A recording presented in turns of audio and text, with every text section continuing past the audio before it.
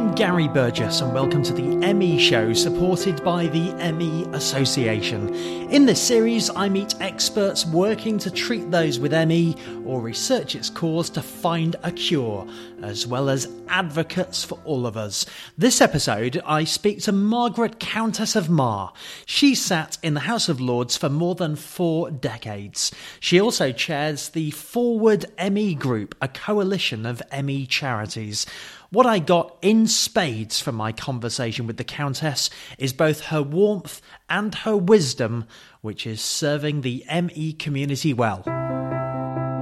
Margaret, the Countess of Mar, welcome to the ME Show. How are you today? I'm very well indeed, thank you. It is lovely to speak to you. I've seen your name crop up in numerous articles in the ME Essentials magazine that I read as someone at the forefront of fighting our corner. But to be honest, I don't really know much more than that. So I guess to start at the start, how have you ended up being one of the key advocates for people with ME? Well, it's quite an interesting story, really. Back in 1989, I was poisoned by organophosphate sheep dips. And I went through the experience that so many ME people go through, where the doctor or consultant slides their glasses down their nose and says, "Oh yes," at you, and knowing damned well you don't believe them. And when a lady came to me about her child who had had organophosphate head louse treatments and was very ill, she came to me and said that the child had been diagnosed with ME. It brought up my interest in it, and somehow things have escalated. I think, as is so often the way from the number of people I speak to, including doctors who had, one patient present desperate for help, and they were good and fair-minded enough to go with it and do their own work. So I guess at the start for you, a steep learning curve to work your way through this rabbit warren of information and misinformation around ME.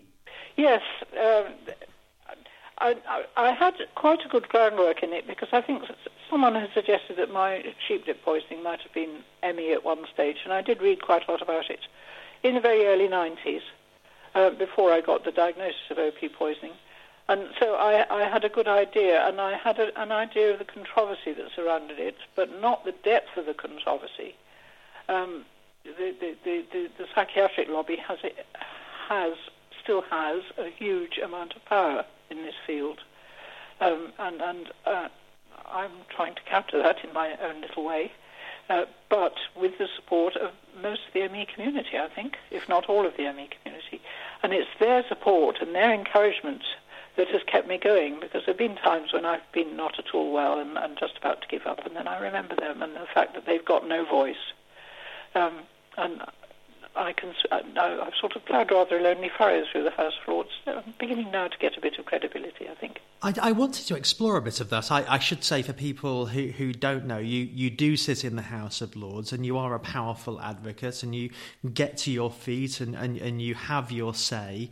But sometimes I guess it feels like swimming against the tide. But certainly in Parliament, and together with Carol Monaghan, an MP in the House of Commons, momentum beginning to build, that tide beginning to turn, or am I being far too optimistic?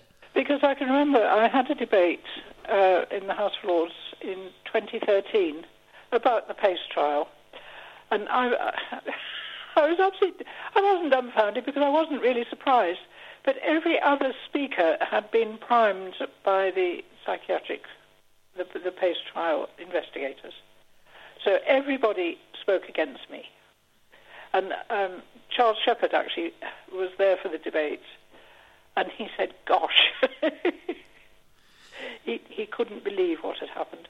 I had an inkling, because I have a friend who was a doctor in the House, and she had been lobbied by the psychiatric community. I won't give any names, but I expect everybody knows who they are. In that point, even if you have the courage of your convictions and you've done your research and you've got Dr. Charles watching on, is there a moment where you think, maybe I'm wrong? No, I have been absolutely convinced that ME is not a psychosomatic condition. right from the very beginning. I have no problem with that whatsoever. For me and for other people listening, I am delighted but not at all surprised to hear, based on all of your work. And to this day, and I think for something like a decade now, you've been the chair of the Forward ME group of charities. If you could just explain what that is and what you do. Yes. I started this. I used to belong to the all-party group for ME in the House of Commons. Well, it's both houses, actually. And those meetings became an absolute shambles. Unfortunately, we didn't have a very strong chair. And, for example, you could have a minister waiting to speak and somebody would be quibbling over 2 words in the minutes. And I tried to get that sorted out, and it didn't seem to work. So I called together the leaders of the major charities and support groups, and I said, shall we meet? And if you look on the website, you can see what the principles of Forward ME are. We all have our differences. Everybody has a different view of how to do things. I think we all have the same objective in the end. And I said, if we can all work together to achieve that objective, then we will be listened to. But I said, civil servants love it when there's a dissent amongst the groups, because they don't have to do anything. And we work quite hard with Forward ME. We've met all sorts of people. We've met ministers and senior civil servants and people from the medical profession. And gradually we gained in credibility, and I know that ministers now respect us. And I had long conversations and correspondence with Mark Baker, who was the director of NICE Guidelines before he retired. And eventually, with all the ME charities, we persuaded NICE to review the guideline, which you probably all know about. And I think that if we had all been divided, that would not have happened. It's interesting, isn't it? You can get a group of charities or organisations together, and as you say, while the end goal is identical, they can just get caught up on nuance and difference along the way. And there are others who will take absolute delight in exploiting that, saying, look at this shambles of a group who can't even agree with each other. Oh, yeah. And that's what I could see, and I've seen it. I've been in the House a very long time, like 43 years, and I've seen it happening with other groups. And as soon as people coalesce, the attitude towards them changes, and they become respected. And I think this is what we've done now with ME. Are you winning? I hate to say that until we've actually won, but I think we're on the way to it. I've decided that I will retire when I've won this battle. Now, you see, you were talking about setting objectives. What a lovely objective to set. What a legacy that would be. You know, yes. In terms of your achievements along the way, you mentioned about the PACE trials, the PACE guidelines, the NICE guidelines, I should say. They're now into the second year of hopefully a 3-year review. Is that the biggest victory for you so far? Oh, certainly. Yes, because everything seems to hinge on the NICE guideline. Over and over again, we're not going to change anything until the NICE guideline is out. We can't do this because the NICE guideline says this. In fact, 90% of the NICE guideline is good. People don't recognise that. The bit that's not good is the inference that it's a psychosocial behavioural problem with CBT and graded exercise being the only treatments. And what's your theory on how that ended up there? Is that about that particular lobby being louder and more organised? Or is it also what they're able to offer is a reasonable sounding answer that helps shut things up and move patients through the system faster, perhaps? Yes, it's all about saving money, of course, because if it is... ME, I see now, is lumped in with medically unexplained symptoms. And medically unexplained symptoms is immediately sent off on the psychiatric route. Brainwashing, in other words. And I did write to the boss of the access to psychological therapies at NHS England, describing the training course as being a training course in brainwashing of ME patients. And what reaction do you get to that kind of language? We can't do anything until the NICE guideline is reviewed.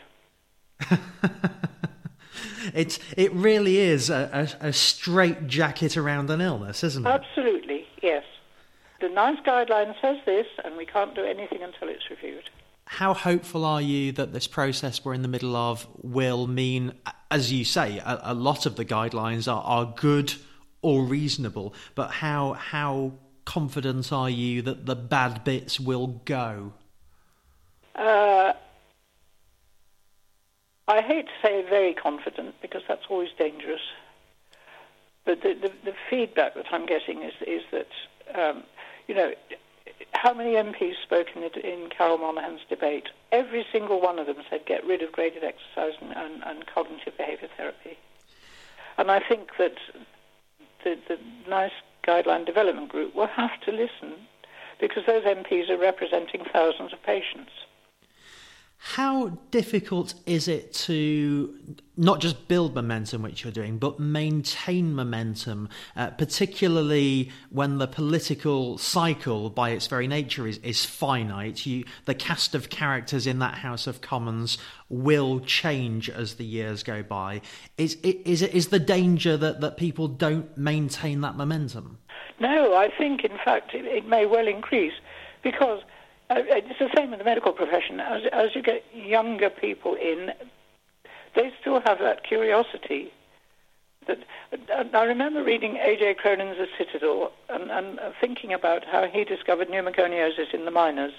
He was an ordinary GP, and looking at the coal miners and their repeated chest infections and the state of their lungs when they died, at autopsy. And he went down the coal mine to find out what was going on. And I keep wondering, where is that in the medical profession now, that scientific curiosity? Medicine is supposed to be a science. And the young people are now very much more interested in seeing a whole patient and perhaps also listening to the patient. This is what is so important.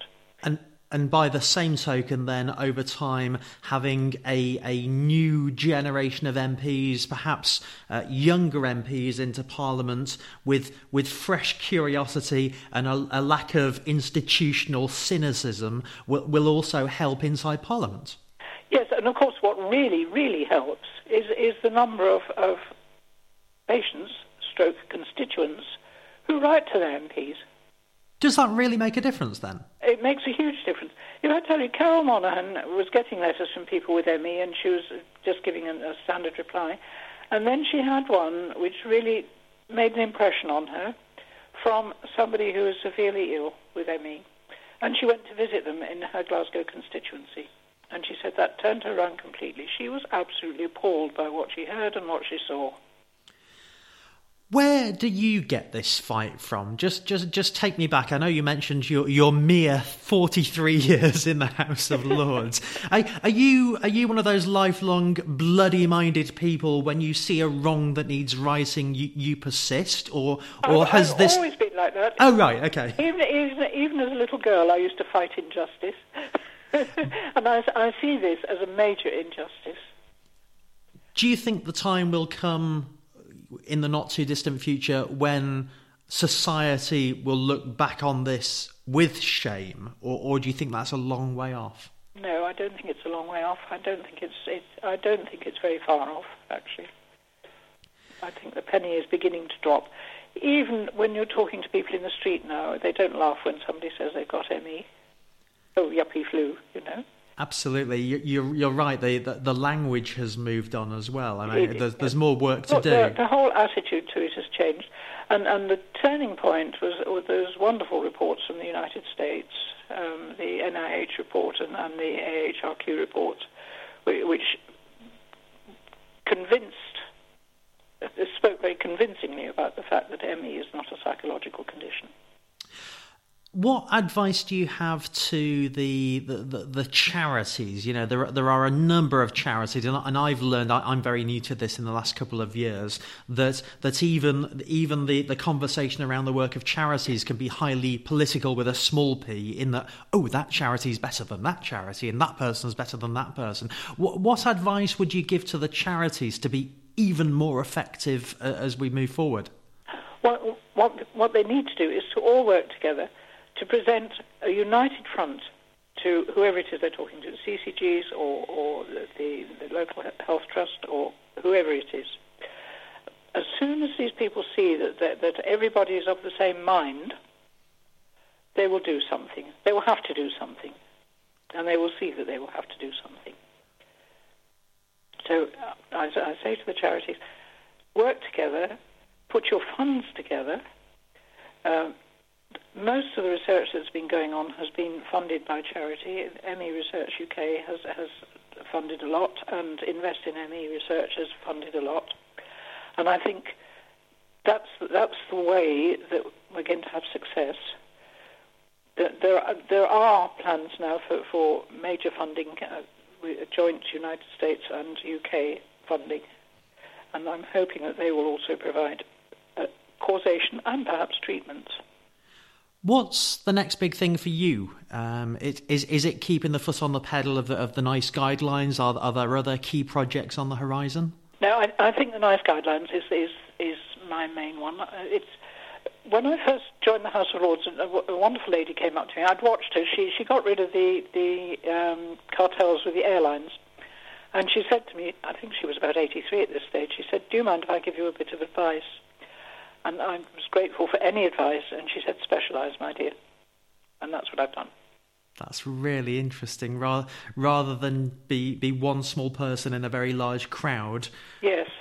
Yep. Create your own smaller niche and stand out and be the go-to expert. That's right. And this, of course, is where MPs have a problem. Because I don't have a constituency, unless we call it ME people, my constituency. Whereas MPs have to deal with everything from local housing to ME to everything else you can think of, roads and lighting and all sorts of things. So I am able to concentrate on just one thing. Do you enjoy it? I don't think I'd have kept going for 43 years if I didn't. I think that's a good answer. I want to wrap this up with a bit of optimism for the many patients with ME who may be listening to this. It can sometimes feel very doom and gloom. It can feel an absolute uphill battle. The millions missing can feel completely unheard. What can you say in terms of a bit of optimism just to round things up, Margaret? I really do appreciate the problems that people with ME have. They feel isolated, they feel denigrated, they feel that absolutely nobody cares for them. People do care for them. People do care about them. And I think just hang on in there. Have courage. I know it takes a lot of courage sometimes to get through the pain and all the problems that one has with just simply living from day to day. And hang on in there and we'll get there.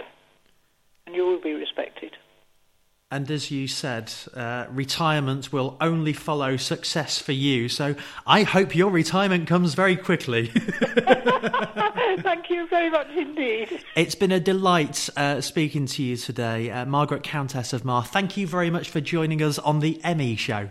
Thank you. Margaret, Countess of Mar. And you'll find links to the work of the Forward ME group of charities in the show notes that come with this podcast. If you're listening in iTunes, please do rate and review the show there. It helps others find us when they're searching the ME Show. And for now, thank you for listening.